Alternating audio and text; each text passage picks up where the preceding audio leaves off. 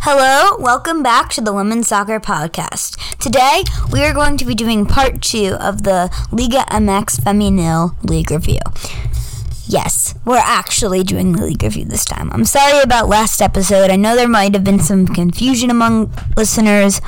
So that episode, I intended it to be a League Review with some questions, but you guys had so many great questions that I just, felt obliged to answer them all. So I just kind of turned that into a Q&A episode. I'm sorry for those that were looking forward to it being a Liga MX Femenil episode or those that were being confused about it, but that's why this episode's coming out today. So yeah, just remember, again, just a little review for people that are new around here. If you want to be answered in one of those Q&A episodes, drop a 5-star review down below on Apple Podcasts with a question so that we can view it. Okay, so let's get into the episode.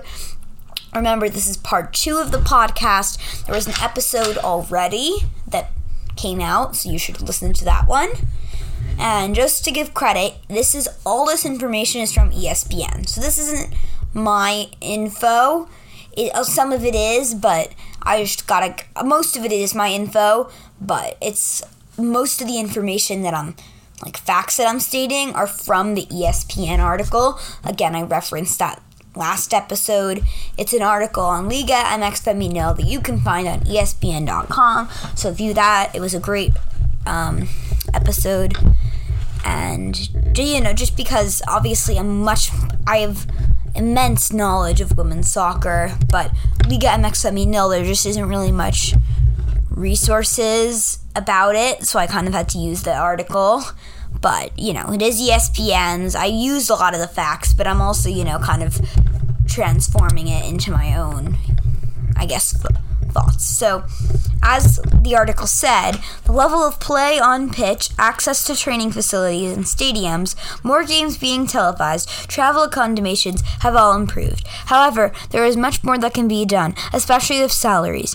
And while the clubs are under the financial and organization umbrella of the men's Liga MX teams, Liga MX Femenil professionals are paid far less than their male counterparts, who can reportedly make up to millions of dollars a year. In 2021, Janelli Club Americas, Janelli Farias, I'm sorry if I pronounced that wrong, told The Guardian that some Liga MX Femenil players were only being paid $100 to $200 a month. Mexican outlet El Economista reported last year that the monthly wages can range from 7,000 pesos, which equals $340, to 150,000 pesos, which equals $7,450. A source from ESPN confirmed that around $300 to $700 per month is the usual range for most in the league, but very few get over $5,000. So that is astounding. That's a really low price. I mean, the minimum wage in the NWSL is $35,000. We know that, right? That's a fact. And players like Morgan, Rapinoe, Rodman, they make upwards of $250. Other U.S. women's national teams, obviously, players make much, much more than, the Mexican League. The best players make over $5,000 a year. So that's saying, the maximum is, the NWSL's. But then the NWSL also has their allocation money system, which allows them to pay players like Christy Mewis, who gets paid $200,000 a year for Gotham FC. So there's a lot more higher paid players in the NWSL. So that just shows. And I feel is this signing of the official, as ESPN stated, a sign of things to come, or a simple flash in the pan for the Liga MX Femenil? And it shows necessary changes that can be made to fairly compensate those on the lower end of the financial spectrum in women's soccer. Yeah, that's what the ESPN was saying. I think that the Liga MX Femenil isn't going to be nearly as successful as the NWSL. I just think that the U.S. women's national team just has a lot more resources, if that makes sense, than the Mexican women's national team. I think saw it firsthand. I went to a friendly between the U.S. women's national team and Mexico, and although Mexico's quality was much improved, I still think that it's not near the U.S.'s yet. Like, it was a 4-0 win, and it was a convincing win for the U.S. Like, there wasn't really... It was a friendly before the Olympics. Mexico threw everyone in the back all game long, and the U.S. still found ways to break through. Like, I do believe that Mexico's national team has a lot of young, talented players. I think that they're giving too many experienced players the opportunity. I think a lot of those experienced players are probably better than the younger players.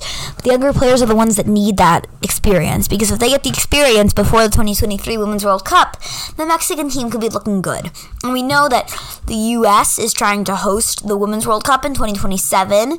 It's most likely going to be 2031, but again, that could be a really good target for Mexico to be like, we want to be contenders here. And that's why, like, they need to kind of get a little move on, you know what I mean? Like, they're not doing much to catch up to the Women's League. And as Birkenrode said, we already know a lot about, we talked about last episode, players that are dual citizens like Christina Birkenrode. She said this other quotation about that the investment in every single team could be helped. There's a lot of girls that are living off below minimum wage, and that's not okay. And we know this from the NWSL, right? The No More Side Hustles campaign. So much has come out from, like, players especially, really, like, kind of bringing it to the attention that, like, okay, this is not okay. And I think that a lot of players in the NWSL have done this. Like, we've seen a lot of players that have made really bad wages kind of stay up and stand up and say, okay, this is completely not right. And I think that's what Christina Birkenrode is doing, which is great. And I think that we need more people to stand up and say that's not okay. And as ESPN says, I'm gonna stop citing them, but just I want to make sure that you guys know a lot of these facts are from ESPN, because it's kind of sad women's football globally isn't really recognized in many places. It's kind of hard to learn about it, and you can't really watch it as much. I mean, I watch women's European football, I watch every single NWSL game, but the Mexican Women's League, is kind of hard to find their games, and I try and watch as many highlights as I can. It's kind of hard. Finding right balance for rosters is also significant. When the league first started, a contentious debate emerged regarding Liga MX Femenil's only allowing Mexican-born players. For the Mexican-American striker Renee Cooler, it was painful knowing that she wasn't able to take part in the league, even though she paid for Mexico's national team. I remember when it was announced, and I was not happy that I couldn't play in it, said Cooler, who finished second in the Liga MX Femenil's goal-scoring race last season with Club Tejana, being able to represent my country but not play in it. When Birkenrode, Cooler, and other dual nationals were able to play in the league in 2019, they laid down the framework for a player like Fischel to become involved in the Liga MX Femenil. Roster rules will likely continue to change, but it will undoubtedly be challenging to find the right balance that can support those who want to participate in the competition's future. I think that if they allowed more international players to come to this league and bring those different perspectives of their play to any team that they come on, I think that will help grow the league and grow each team as well, Fischel said. Financial and roster questions aside, the league must also seek to avoid the controversy it found itself earlier this year of Club America manager Craig Harrington. Before I continue, I already know a lot about Craig Harrington, right? He was the coach of the Utah Royals team, and the article mentions this. He was fired. He sexually abused staff and players. Like, they already knew this coming in. But he was issued a ban, free-match ban in January of 2021 after allegations, 2022, of improper language in a game against Monterrey, and the incident raised eyebrows due to Harrington, who's, like, now the coach of them still, is, like, it's kind of disturbing to see, like, that they kind of let him join the team, even though he had just been fired from Utah Royals. We saw this with Paul Riley. He got fired from the Portland Thorns, and the North Carolina Courage just signed him up again. He just started sexually abusing more players, which is completely unacceptable. We know that that's unacceptable, and women's soccer as a whole needs to do better. And Faricia, who was the club captain for Club America in that match against Monterrey, released a statement 3 days after the incident saying, "What happened a few days ago and is an inequivalent sign that we still have a long way to go to bring women's soccer to the place that it deserves. Disrespect has no place in our sport or any aspect of our daily lives." That is 100% correct. Faricia is so right there. I'm so sorry if I'm pronouncing her name wrong, which I probably am. And I'm just going to add a few more quotes. The Monterrey manager, Eva Espillo, was also critical of his Craig Arrington's actions. She called them unacceptable. So I think that it just shows, like, there's people trying to change this. We just need more of those people. And we need more rules to stop letting these ignorant people to have an easy path. And like 5 coaches in the NWSL were all men. They all like got fired in the NWSL. And it like got a bunch of investigations. And I think that there's like a lot of lessons that the Liga MX Femenil can learn, like with accountability, hiring practices, and player safety. And it might have gone under the radar, but there was a watershed moment for the Mexican women's national team last November. After coming off consecutive friendly wins over Colombia and Argentina, El Tri Femenil continued their process with a stunning 2-1 win and 0-0 draw with Canada, a team that had just won gold at the Summer Olympics. Gonzalez, along with several Liga MX Femenil players, comprised the core of the roster in those games against Canada. I think it goes hand in hand. The most important thing is the fact that us players have the continuity and opportunity to keep improving daily. Gonzalez said about the impact of Liga MX Femenil on the national team. And we know this, like,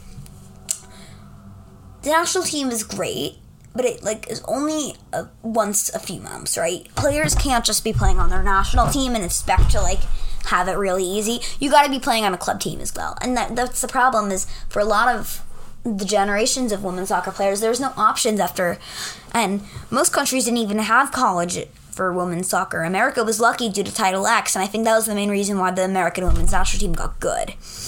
But I think the Mexican women's national team really links to Liga MX Femenil because they didn't make the 2019 World Cup, and they are eyeing the 2023 edition of the Women's World Cup in Australia. And I think that ESPN said this, players have said this, Liga MX Femenil has boosted this league, and that would be the reason why they qualify.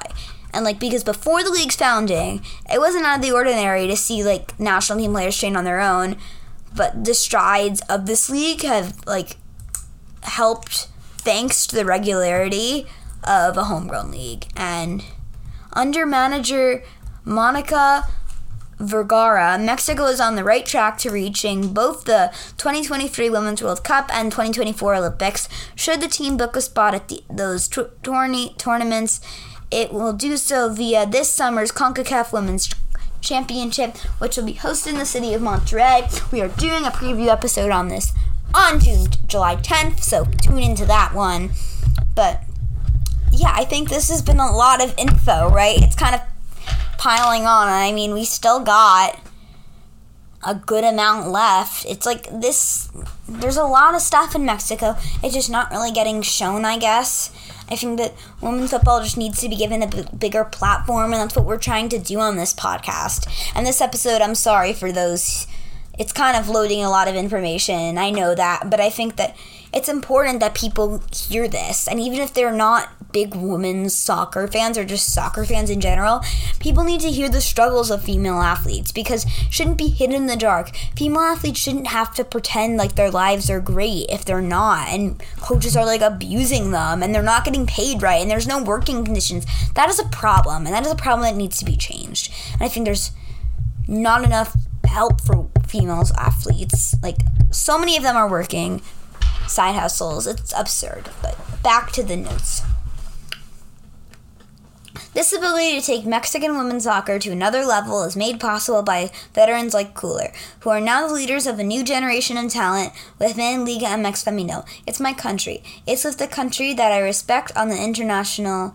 It's with my country that I represent on the international level, Cooler said about the league. When I play, I feel that passion. I feel that other side of my culture through the blood that runs through my veins. Since scoring the first goal in NWSL history in 2013, the 31-year-old's pace has yet to slow down after moving to Europe and then to Club Tijuana.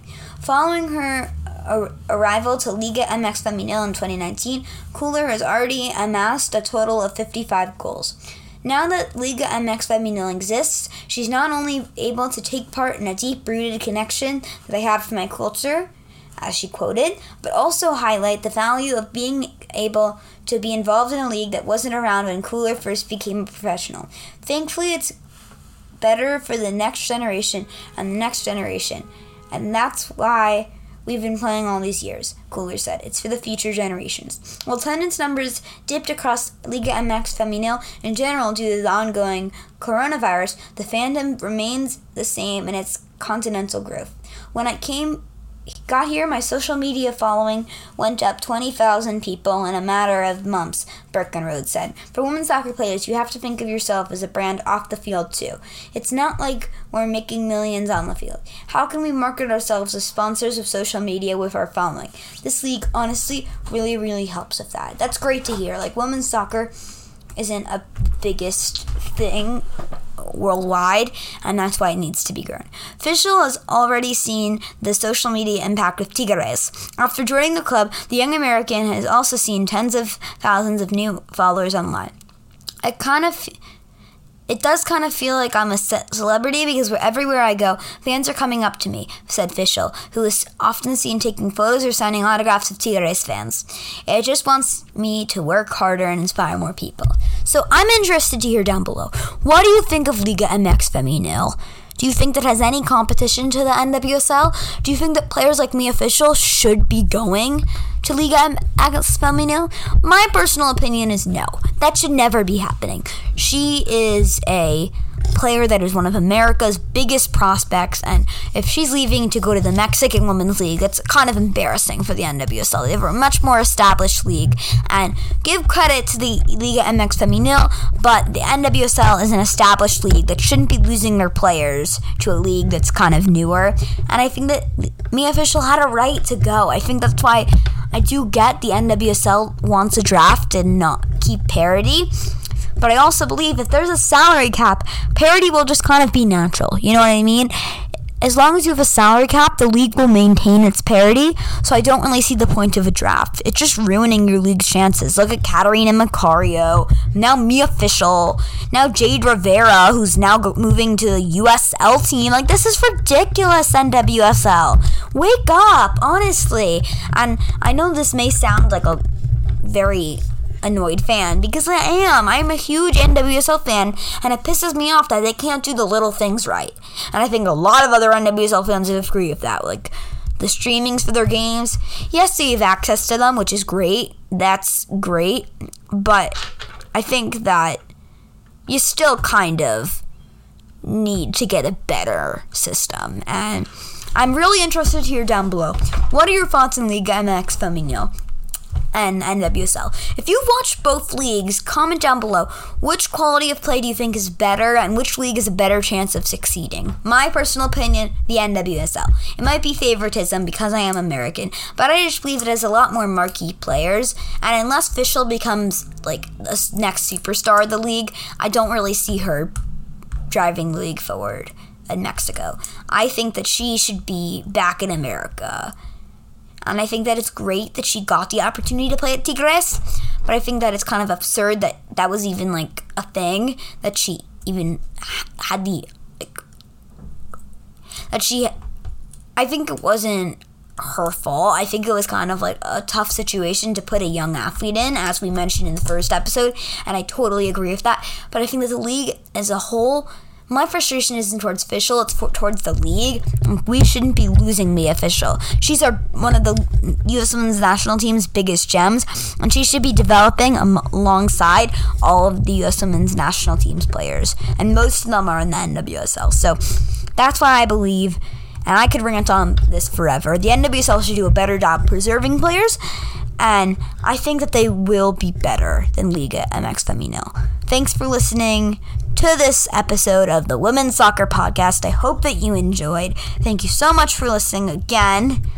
No, I'm repeating myself. It's probably annoying to the listeners, but thank you. Your support really helps everything. And peace out from your host, LDG.